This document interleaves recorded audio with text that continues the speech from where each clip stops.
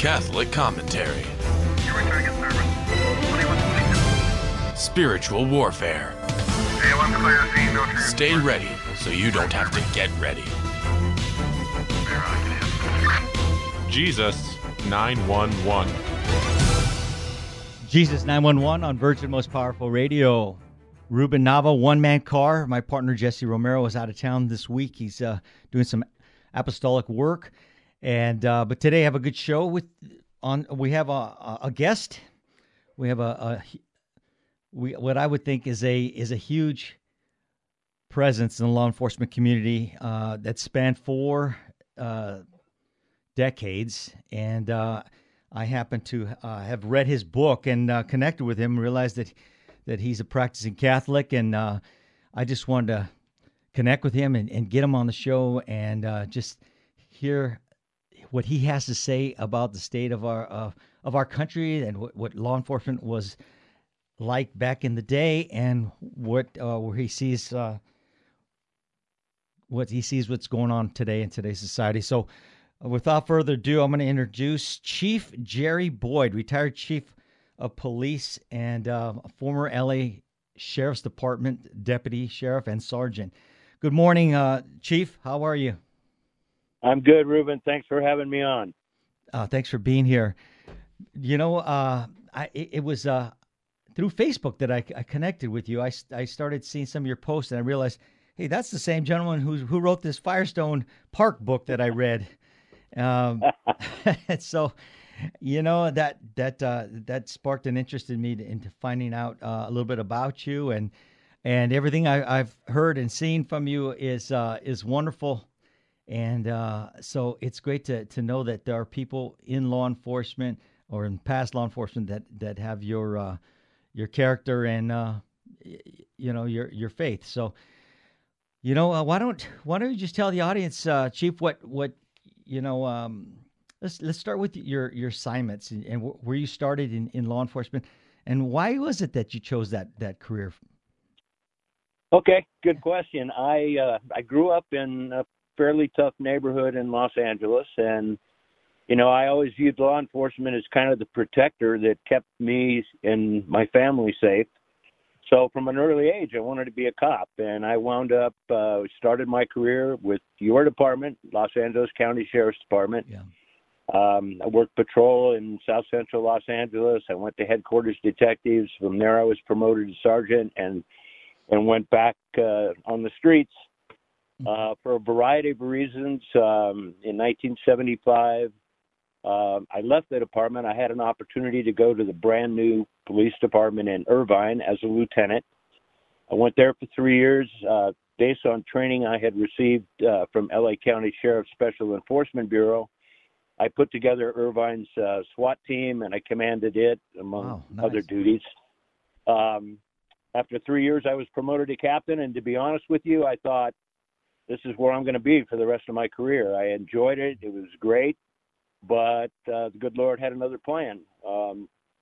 Had an issue with the ethics of the chief, and, you know, when you're a captain and he relieves you of your command duty and put you on night shift with Tuesday and Wednesday off, there's a message there. Oh, boy. Yeah. And you don't lateral, you know, to another department as a captain. So while I had never set out to become a police chief, you know, that's the path God put me on. And I was very fortunate to go to Coronado as a chief for 10 years. And then as I neared what I thought would be my retirement, I wanted to get, you know, don't take this the wrong way, but I wanted to get out of Southern California. Yeah. So no offense taken. I became the chief in Martinez, and then I retired from full-time law enforcement there. So just so for our listeners, we have listeners from all over the country. When the chief is talking about Coronado, that's down San Diego County, down right there. It's kind of known for the Navy SEALs where they train at, right? And absolutely, right. And, absolutely, yeah. So you see a lot of studs walking around out there, and you then you went up to Martinez. Now I'm not real familiar with that, but I realize that's up in the Bay Area, correct? Yeah, it's in the East Bay. It's east of San Francisco and Oakland. Okay. Yeah. Okay. So. And you know, it was a great assignment as well.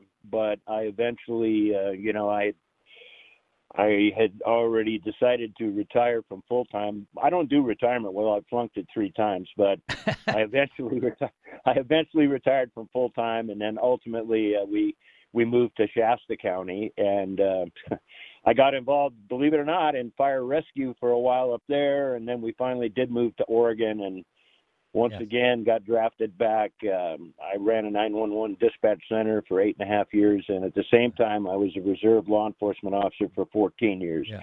Finally retired 3.5 years ago. Wow. So from the time you started, what year was that? Was that 68? I started in 1968, and I finally pulled the plug in 2018. Okay, so that's five decades, right? Yeah, I've got 50-something years in public safety, not 42 in law enforcement. Wow. But so I'm an old guy, right? So you've lived through the various stages of the civil rights movement, to the terrorism, the Black Panthers, the SLA, all those things that we had out here in Southern California, and not to mention the East LA riots. I also was born in East LA. You were born in just down the street up at Boyle Heights, which right. Yeah, and so I'm familiar with those areas. Chief, tell us about your schooling. Yeah, because I realize that Sure. that's an important part of your upbringing. Well, I went to Catholic school all the way through getting my bachelor's degree from Loyola in L.A. Mm-hmm. And then, later on in my career, I did get my master's from Cal State Long Beach. Okay. My real training and education, though, like every other cop, it's on the streets. It's not in the classroom. Yeah. Yeah, and I what I like is that you're a no nonsense kind of guy. Just just like myself. And you don't get caught up in a lot of this political correctness, and you just don't have any time for it. Based on Ruben, when you've seen stuff like you and I have on the streets, yeah, it gives you a perspective, and you got to be honest about what you see, and that's just the way I was raised at LA County Sheriff, and I've stayed that way my whole career. Yeah, for those listeners who don't know, the chief worked at Firestone Park. That was the first station under the Sheriff's Department, LA Sheriff's Department. Later on, that station closed, and they merged it with took over Linwood, and they became Century Station, built a new station out there. Now, Firestone Park still sits there. That's still they use the building for youth groups and things of that nature. Sometimes the explorers go down there and train. And as the last I checked, that was still a building, but it's not. They don't have sheriff's personnel that are assigned in there. So, Right. But yeah, that's people. That's they're legends that were down there. And I told you off the air that my aunt was married, for a short time to a guy that worked down there with you, and there's a lot of pride that comes out of that station. Every time I'm we're talking on social media and somebody's from Firestone Park, it conjures up this bravado and this courage. These deputies that were out there in the rough part of the neighborhoods out there, and they called it South Central. Yeah. Mm-hmm. It was a tough place to work. At the time, it was the second most violent crime rate jurisdiction in the country. Mm-hmm. It's still a tough neighborhood. I mean, when I was there, we had, in a short period of time, we had 2 deputies shot and killed. We had another 5 shot and fortunately survived. And then, as you know, the off-duty LAPD officer, Arroyos, that's where he was murdered just days ago. Right. So it's a challenging environment. Let's put it that way. Yeah. One of my partners from the jails, he went out to patrol at Firestone, Nelson Yamamoto, and he was killed out there on training by El Salvadorian that came out of the back house blazing, and it was unfortunate. And Nelson was just a great guy.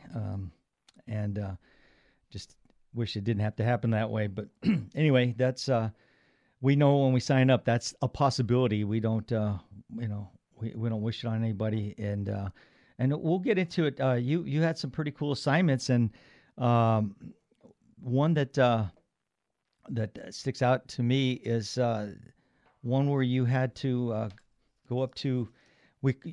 You mentioned in your book the East LA, the Mexican Alps. In East LA, we had these hills, rolling hills over in off Right. Eastern Avenue and City Terrace, and there are like three sets of hills, and we used to call them the Alps because literally you could get Yep. lost up there really easy. So, but you came up in a time just quite different.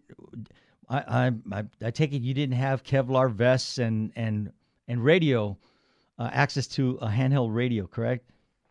Yeah. No, we did not have any of those things. Wow. We had a 6-shot revolver. That's it. Yeah. Yep. Model 15, right? Smith and Wesson. Absolutely. Yeah. Yeah. That's. I still know the serial number. I still know the serial number of mine because in the academy, as you know, you had to repeat it so Right. often you'll never forget it. Exactly. Yeah. I only wish that once we switched to. I came up on a revolver as well, but we switched over to the 9mm Berettas, and I wish I had bought that gun. Anyway, Chief, we're coming up on a break. We'll be right back. Stay tuned. We got a lot more to ask the Chief. Jesus 911.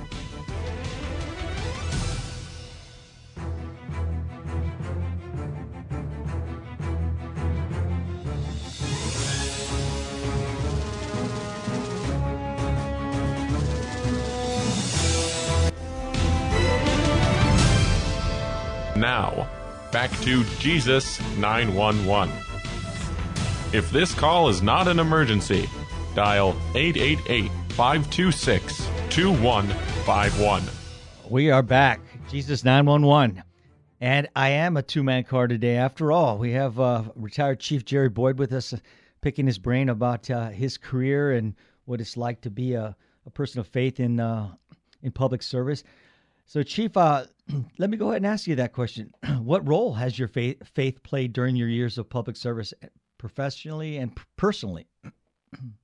Great question. Well, let's talk about personally first. Many years ago, and I was in law enforcement at the time, both of my parents were killed in a traffic crash. Oh, yeah. And then not many years later, I lost my first wife very unexpectedly on our 18th wedding anniversary. And we had 3 kids at the time. They were in high school. So sorry. And my faith is what got me through both of those losses because, as you can appreciate, I also had professional responsibilities and then trying to balance everything. So, I prayed for guidance and for God's love and support, and I got it. Professionally, you started to talk about the place in East LA called the Alps. Right. I'll talk about that a little bit because I am absolutely 1,000% convinced that, well, on more than one occasion, but that one in particular, my life and my career were both saved because of the hand of God. Tell us about it. Specifically, I was working headquarters detectives. My partner and I were sent to a location in East LA, and we were sent there to make contact with and interview what was supposed to be the witness to an armed truck hijacking in which several $100,000 worth of electronics were stolen. Unfortunately, there was a miscommunication of what we were to do and who was there, and we got there, up to the door, knocked on it. My partner was on one side of the door, I was on the other. You know the routine. Yeah. And as my partner knocked, with my left hand, I'm right-handed. With my left hand, I reached. We were in very plain clothes, not suits. We were down and dirty. I reached across to my right shirt pocket to get my badge and ID out. Immediately, the door opened, and we were hit with gunfire. Wow. And I was shot in that left arm. My partner was shot in the chest. He wasn't expected to survive. God not only made him survive, he came back to work just like I eventually did. But my point is, if my arm had not been where it was at that time, I'm sure I would have been killed. I'm not a buff upper body dude like my partner. and I think the bullet would have hit me. I think the bullet would have hit me in the heart. So, that's just one example of how I believe the good Lord, watches out for all of us, but in that particular case, definitely was watching out for my partner and I. Wow. Again, neither one of us were expected to come back to work after that, and we both did. He actually came back quicker than I did. He was critical, I was serious, but he was a really tough guy. Uh-huh. Chief, but that's one example. There have been many other times, where in my career, like in your career, I was faced with challenges. And, as cops, we like to think we have all the answers all the time. Yeah. And there are times when we don't. And if we don't rely on God's guidance, we're going to probably go down the wrong path. And more than once, like any other human being, I was tempted to go down the wrong path, and God said, "Don't do that," and so still here today. And I always, when I taught in the academy, I always said, at the end of every day, you go to your locker, open it up, and have a full-size mirror. And if you can't look in that mirror and like what you see, you better get it squared away really quick. Yep, that's a good one. Mm-hmm. To this day, I can look in a mirror, and that's all on God, not me. Awesome. Going back to your shooting now, our families go through sometimes living hell when they see us off to work, not knowing if we're going to come home.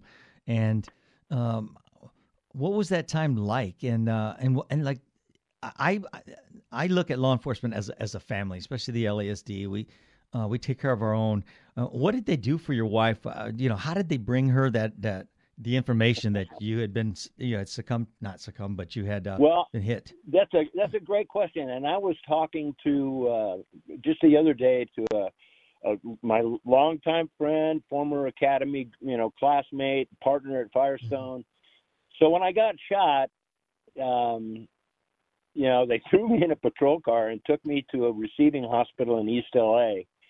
And I told the deputy that was driving, number one, slow down on these curves, man. I'm not going to die from the gunshot, but I don't want to get into a crash. But I said, hey, get on the radio and tell them to get a hold of, and I gave the deputy's name. I said, he's on the academy staff.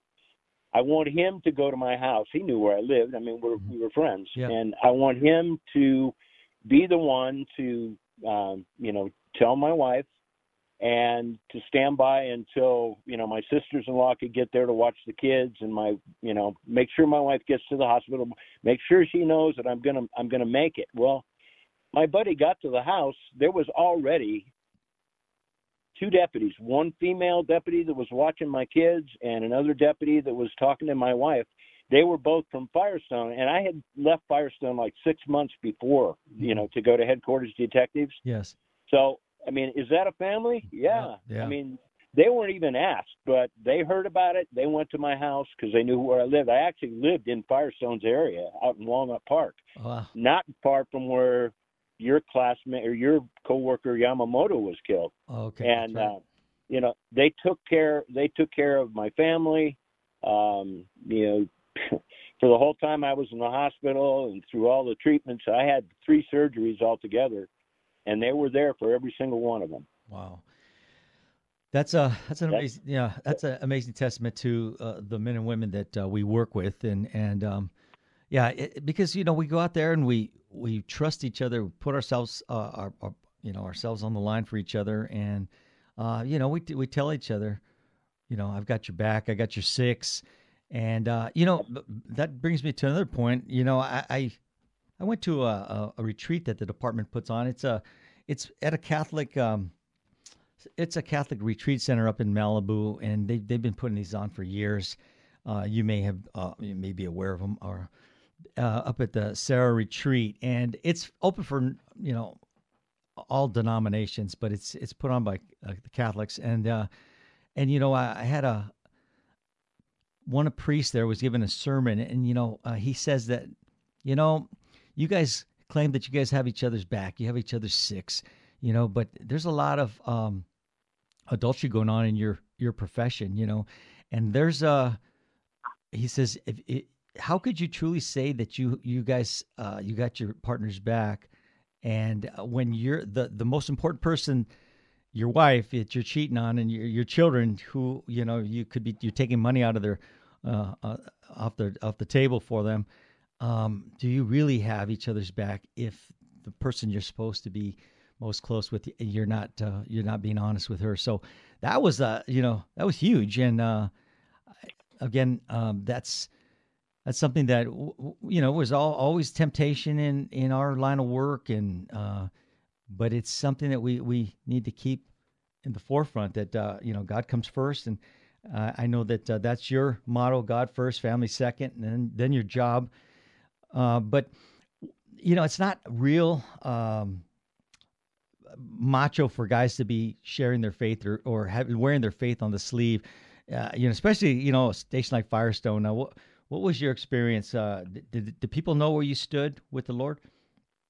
Yeah, they did, and Firestone has a rep for being a bunch of macho dudes, and that's true. I mean, that's a true statement. But there were some good human beings that worked there. I had a partner for a while. He was of a different faith than I am, but he was a believer, and he was a Christian, and we'd talk about that stuff between calls. That doesn't give you a lot of time to talk, right. But we would talk about that stuff. And he wasn't the only one. I mean, there were people there. I mean, this will shock you, but there was one particular sergeant who, at our briefing before every shift, would end it with a prayer. And wow. a couple of guys nice. beefed him on it, but our captain, who I've got to say gave me an example that I tried to follow for the rest of my career. He was a straight shooter and said, you know what, if you don't like it, just walk out of the briefing, but I'm not going to stop him from doing it. Awesome. So there have been, even back in the, the so-called dark ages of law enforcement, there have been a lot of practitioners in our business that knew that there was a need for a belief, and they practiced. Yes. As we're speaking, the engineer is posting up some pictures that you sent me, and there's one where you're crouching with a rifle, and you're in a blue outfit, blue uniform. Where was that assignment at? That was when I was a SWAT commander at Irvine PD, and that was back. I wouldn't say in the earliest days of SWAT, because that was founded by LAPD and LA Sheriff in the late 60s. And that photo was taken in 1976. Mm-hmm. But the equipment we had back then in SWAT was, not what they have today. And that was our, we did have vests by then.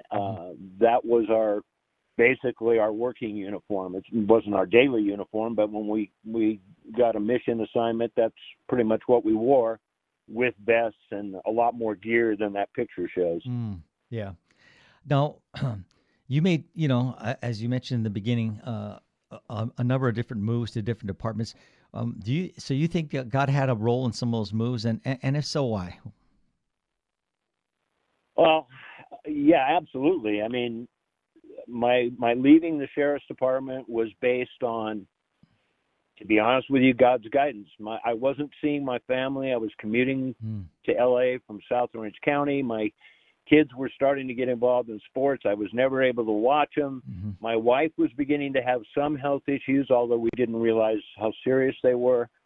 And there was a particular person who I won't name that later became the sheriff of Los Angeles County that I got tired of his harassing my deputies. So all of those things put together, I prayed for guidance, and lo and behold, the job opening in Irvine came up, and I lived a mile from the city limits of Irvine. That's a no-brainer, right?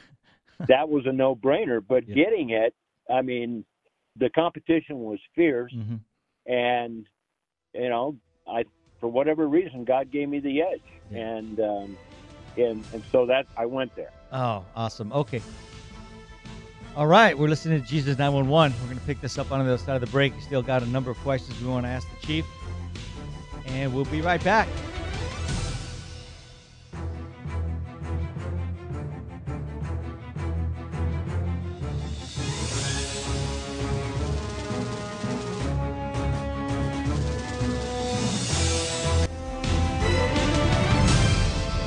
Now, back to Jesus 911. If this call is not an emergency, dial 888-526-2151. Jesus 911. Blessed are the peacemakers, for they will be called the children of God. Matthew 5:9. So peacemakers, it's a God-ordained profession. Peacemaker is someone who reconciles people with God and with one another. Peacemaking, as such, requires taking the initiative to get involved in conflicts with the intention of building bridges between the parties at odds. And I can't imagine a better profession than what we have for those working the streets, our first responders. I tease my nephew cousin, who's a fireman, chief, that they're second responders. We're first responders because they don't go until we see it's code 4, right? Yeah, well, I've got, I was going to say that, my first wife passed away. I've been married to Jay for going on 30 years, and we have a daughter. She says she's the first responder, and she is. She's a 911 dispatcher, and she's a former reserve cop. But so she says, "Yep, it's us. Then you cops, and then the firefighters." Oh, okay. Well, speaking of your family, you just made me aware that your son is retiring from his department he works in.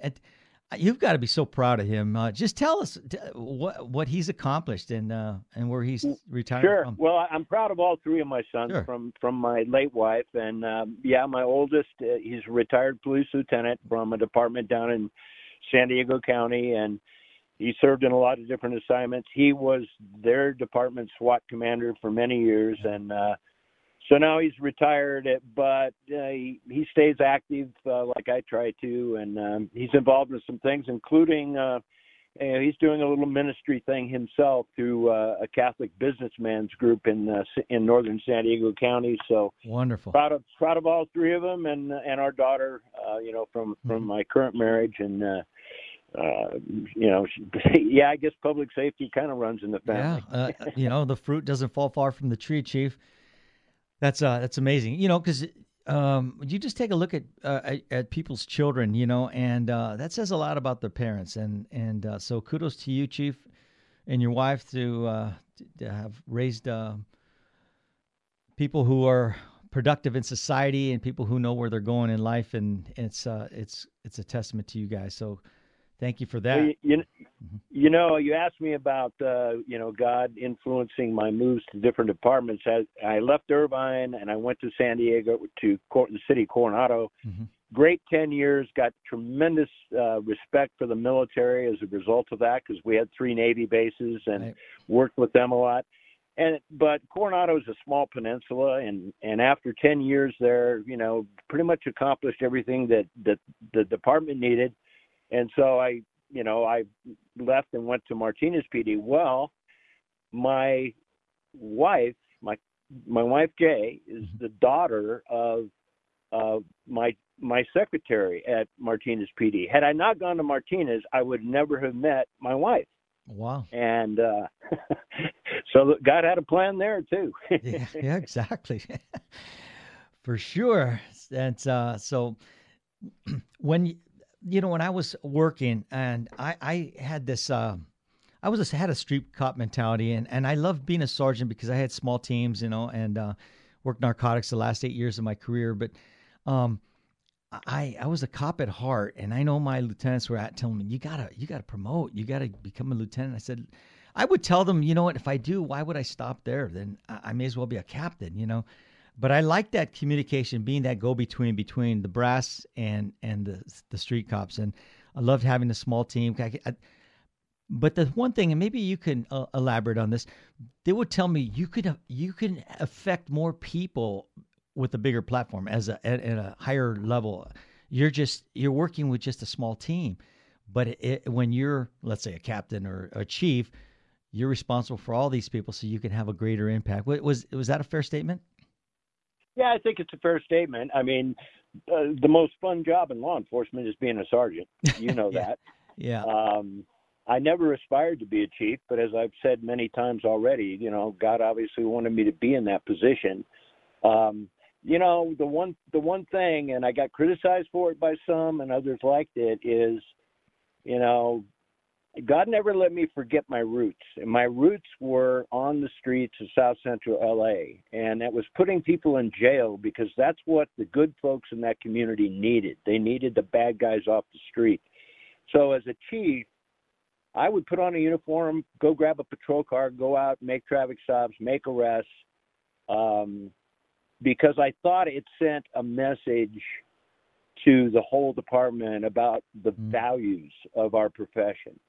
And like I said, some people didn't like it. They wished I would have stayed in my office, but I think it was my way of communicating a message to the entire department that this is what we are about. That's awesome.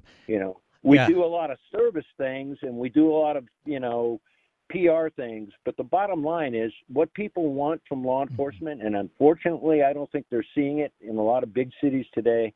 They want to see the people that victimize them arrested, Absolutely. prosecuted, convicted, and sentenced to incarceration. And, if you ask me later on what the biggest problem in the profession is today, I'll tell you it's because they're not doing that. Exactly. But that's maybe a question for later. Yeah. The what's going on in today's society, this revolving door, the criminals getting out before, the deputies and law enforcement have even written the reports. It's just, it makes me sick to my stomach. Time and time again, some of these people they let out or on, because there's no bail out here in LA. They just let them out and they go back to victimize more people. And it's a shame that this is what's going on. The old broken window theory that was so, it was probably had its roots back in the 70s, I would imagine, if I remember my criminal justice classes. But that was something that you took care of the small things so that the big things wouldn't, arise. And I'll give you an example. We were going down a street in East LA and these gang members were cussing us out from their porch, calling us names. And I had a trainee with me and just go ahead and stopped. I learned this from an old G from the station. And we backed up. We said, "Oh, excuse me. Did you need us? Were you calling on us?" And no, we don't want to talk to you. Keep going. Get out of here. It's our neighborhood. And then I go, wow. Told my trainee, you see that car? It's parked illegally. Hey, that tag is off. That's an expired tag. Let's start writing these ducats here. We start writing tickets and, call the tow truck in for one car. And they're, hey, what are you doing? And the neighbors were loving it because they, like you said, they don't want these knuckleheads in their neighborhood. And the quality of life goes down when they have problem children in the neighborhood. But you see, I said, wow, I wouldn't have seen these things had you not called my attention. And I would, so you hit them in the pocketbook, and they get the message, and you're just, you walk away Yep. with a smile on your face. And, it's something you just don't take personally because, it's part of the job. And as long as they're not hurting you and your partner's men, then, you just go with the flow. So talk about some of the things that you see in facing law enforcement today, some of the problems.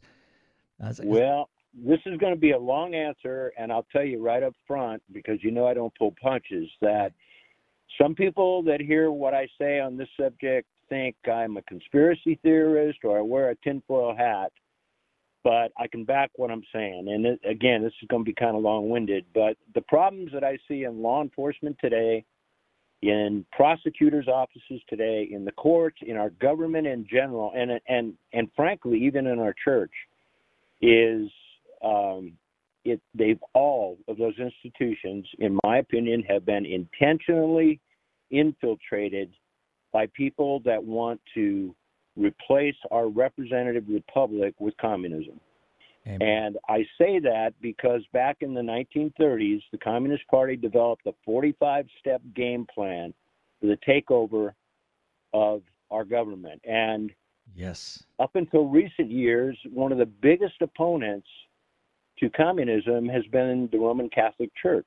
Exactly. So if you can neutralize the church by infiltrating it, if you can neutralize the effectiveness of law enforcement by infiltrating it, you can create anarchy and chaos. You can create an environment in which the public is controlled by the government and has to depend on the government. And if you look at those 45 steps, they've accomplished most of them. They're on the home stretch, Right. and they're working awfully hard on the home stretch to finish it off. And unfortunately, I think they're making progress. Yes. If you look at leadership of large law enforcement agencies in heavy metropolitan areas, we just talked about the need to be proactive and aggressive, like you were with those gang members in East LA. That's what the public needs and deserves and wants, and that's what solves the crime problem. The crime problem is getting out of hand. I mean, you live in LA County. Yeah. I just read something about how the murder rate in LA County is through the roof. Yep. And it's because too many police agencies, too many law enforcement agencies are telling their officers not to be proactive. Don't go out there and initiate contacts. You just respond on calls. That doesn't get it done. It never has, and it never will. When you have police chiefs in some cities that will go to parades, hold hands with, in solidarity with BLM and Antifa, that tells you we've got a real serious problem. Yeah. How about those? And that's happened. How about those chiefs that took a knee and or one chief let himself be handcuffed by face down? It just was appalling to me. Well, and again, you can call me a conspiracy theorist, but I think all of that's intentional.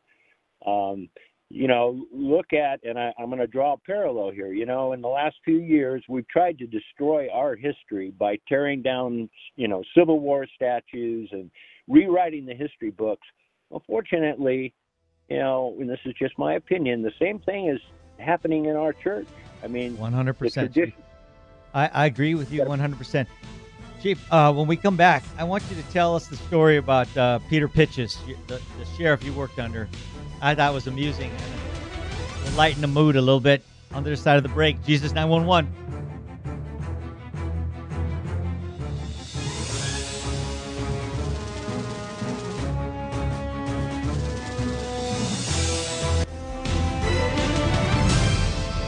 Now, back to Jesus 911. If this call is not an emergency, dial 888-526-2151. Jesus 911. If you stay ready, you don't have to get ready. We have a special guest with us. I'm a two-man car today. I have retired Chief Jerry Boyd with me. And I just want to read this one scripture here. It says, "Let every person be subject to the governing authorities, for there is no authority except from God, and those that exist have been instituted by God. Therefore, whoever resists the authorities resists what God has appointed, and those who resist will incur judgment. For rulers are not a terror to good conduct, but to bad. Would you have no fear of the one who is in authority? Then do what is good, and you will receive his approval, for he is God's servant for your good." That just totally that lays out what we do here in law enforcement. So Romans 13, if you want to look that up, verses 1 through 7. Chief, you lived through a time of some big cases. I mean, the Manson case comes to mind, and there was and then you also had, in LA County, we had Robert Kennedy was shot in 68, right about the time you came on board. And by the way, it sounds like to me that you went straight to patrol from the academy, correct? You didn't do any custody time like we all have to do? No, my only custody time was, off the street before the academy. I was at Maine Central Jail for 3 months, but I went straight to patrol. Lucky you, yeah.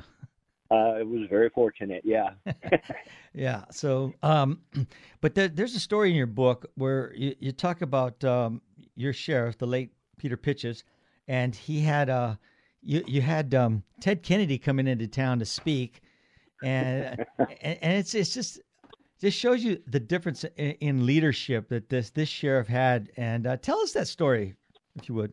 Sure. Well, let me tell you that Peter J. Pitchess was probably one of the most powerful political figures in the state of California at the time. He was on a first-name basis with all the movers and shakers in Hollywood. And I mean, I once I was on his security detail. He only had a security detail after he had open heart surgery. I was sitting in his living room with him in Arcadia in his house, and the phone rang. He asked me to answer it, and I did. I said, Deputy Boyd, this is the Pitchess residence, Deputy Boyd. And he said, yeah, this is Dick Nixon. Yeah, well, Dick Nixon was the president of the United States at the time. But anyhow, goodness gracious. So on that security detail, the sheriff was attending a big fundraising banquet at the Beverly Hilton Hotel, and the keynote speaker was Senator Ted Kennedy. And so the sheriff, the sheriff's department put together an elaborate security plan, ran it by Kennedy's security people, and they totally ignored it. And so there was a break between the dinner and the speech, and we were backstage, and the sheriff came down, and he walked up to my sergeant and I and said, well, it's Kennedy going along with the program. And the sergeant said, no, sir, he is not going along with the program. About that time, Kennedy walked in. Pitchess, and I'll leave out the profanity, but Pitchess went over to him and said, Ted Kennedy, you better not violate my security protocol. I'm not going to lose another Kennedy to gunfire in this county. And all Ted Kennedy, the senator, would say was, yes, Pete. And he did that in front of Frank Sinatra and Sammy Davis Jr. and a whole bunch of others, and they just had big smiles on their faces. That's amazing. That just shows you how far we've come. These politicians, got the way they walk around like they're, the king, and and the sheriff put him in his place. That's a funny story. Oh, he did. Absolutely. And that's not the only time he did. But, Pitchess was great with deputies and sergeants. But, man, if the ranking, division chief or inspector, I guess they're called commanders now, if he didn't like that, something they did, boy, he would chew them royally. But he never, ever, in my presence, and I was around him a lot, ever was anything but super nice to deputies and sergeants. Yeah, the people who are doing the work, right? The working class. That's it. He knew it. So, some pictures are going up right now. There's a picture of you in a uniform with a child. What was that picture? Where was that from? That was Martinez PD, and that was and is my daughter Ruthie, who's now a whole lot bigger. And as I mentioned, she's an ex-reserve officer, and she's a full-time 911 dispatcher. But yeah, that's Ruthie. Yeah, and she's married. Is she married someone in law enforcement? No, she's not. She was. She is not at the moment. But that happens. And but anyhow. Yeah. So yeah, that goes back a few years. Okay, and there's also a picture of a chapel in your house. It's a beautiful chapel. Maybe inspired me to put one in mine. Tell us about that. That's is that a place that you go to for your prayer and maybe scripture reading? We've had a chapel in our last two houses. This one, well, my wife has designed and done all the work on it. It's a private chapel. It's for, as you said, it's a place for prayer and meditation and without interruption from other things going on. It is intentionally a very traditional chapel as opposed to, some of the more modern Catholic churches that we see today. Yes. This one is very traditional.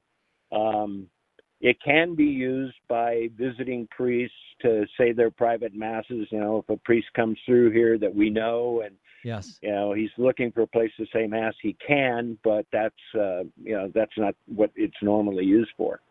Yeah, I think off the air we talked. I told you my preference to the traditional Latin Mass, and you mentioned to me that your wife is 100% on board with that, and you prefer it too. Well, I mean, you grew up with it, right?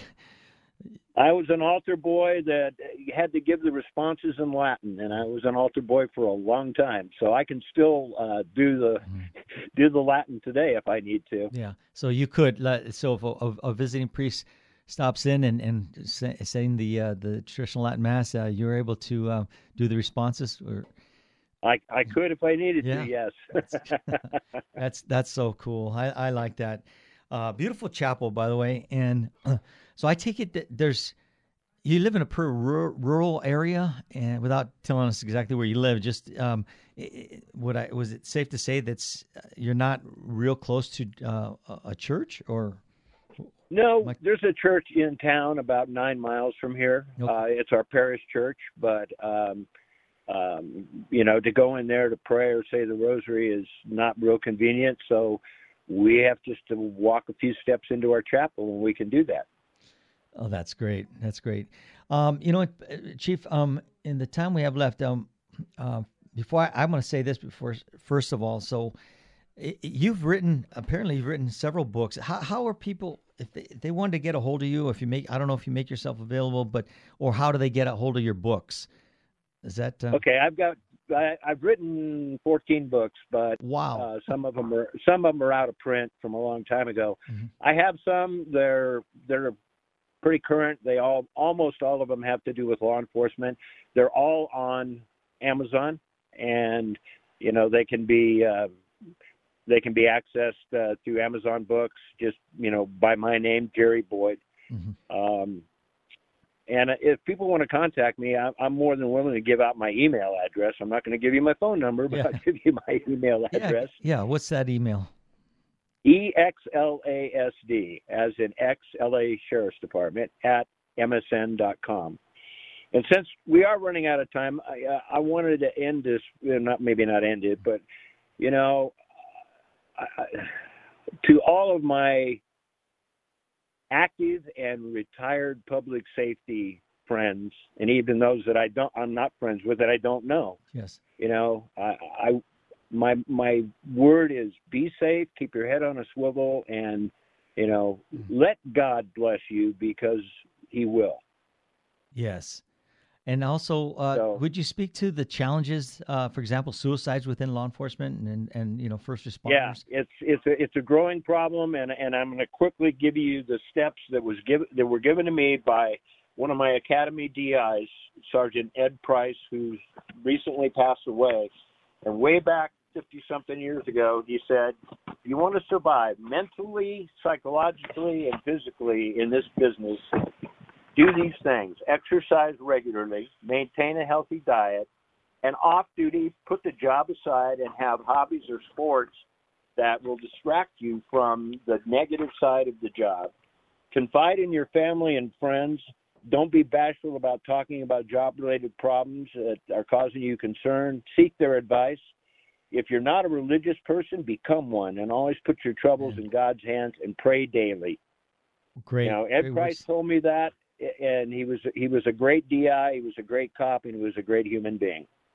Great words to live by. And it's what I'm hearing from you. You go back to where you came from, and I know, although you had pride in all the different departments you worked with, there's something that rings out in your voice. Maybe just because you're talking to former LASD myself, but it's in your heart that you're. Where you made your bones over there in Firestone Park, and I could just hear the love that you still have for our department out here and the guys you worked with, and just some of the guys. Just tell us in the last. Well, I guess we're running short on time, but Chief, maybe we'll have you on again, and maybe your son can join us in the next round. Would that?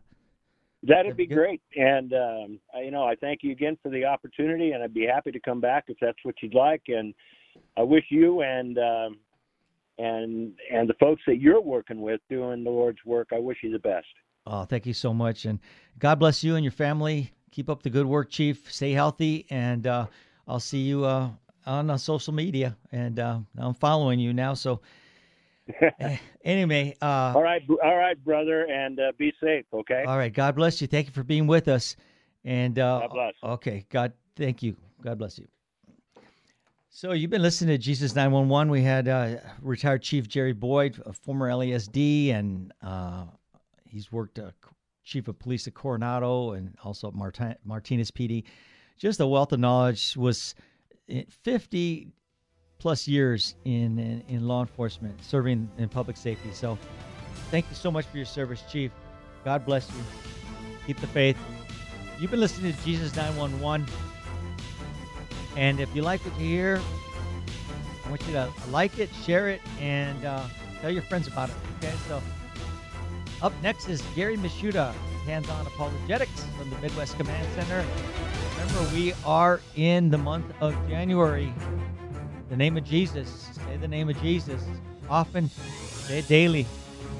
And pray your rosary. If you're not praying your rosary, you're not on the team. God bless you. Keep the faith. We are 10-7. We are out. EOW.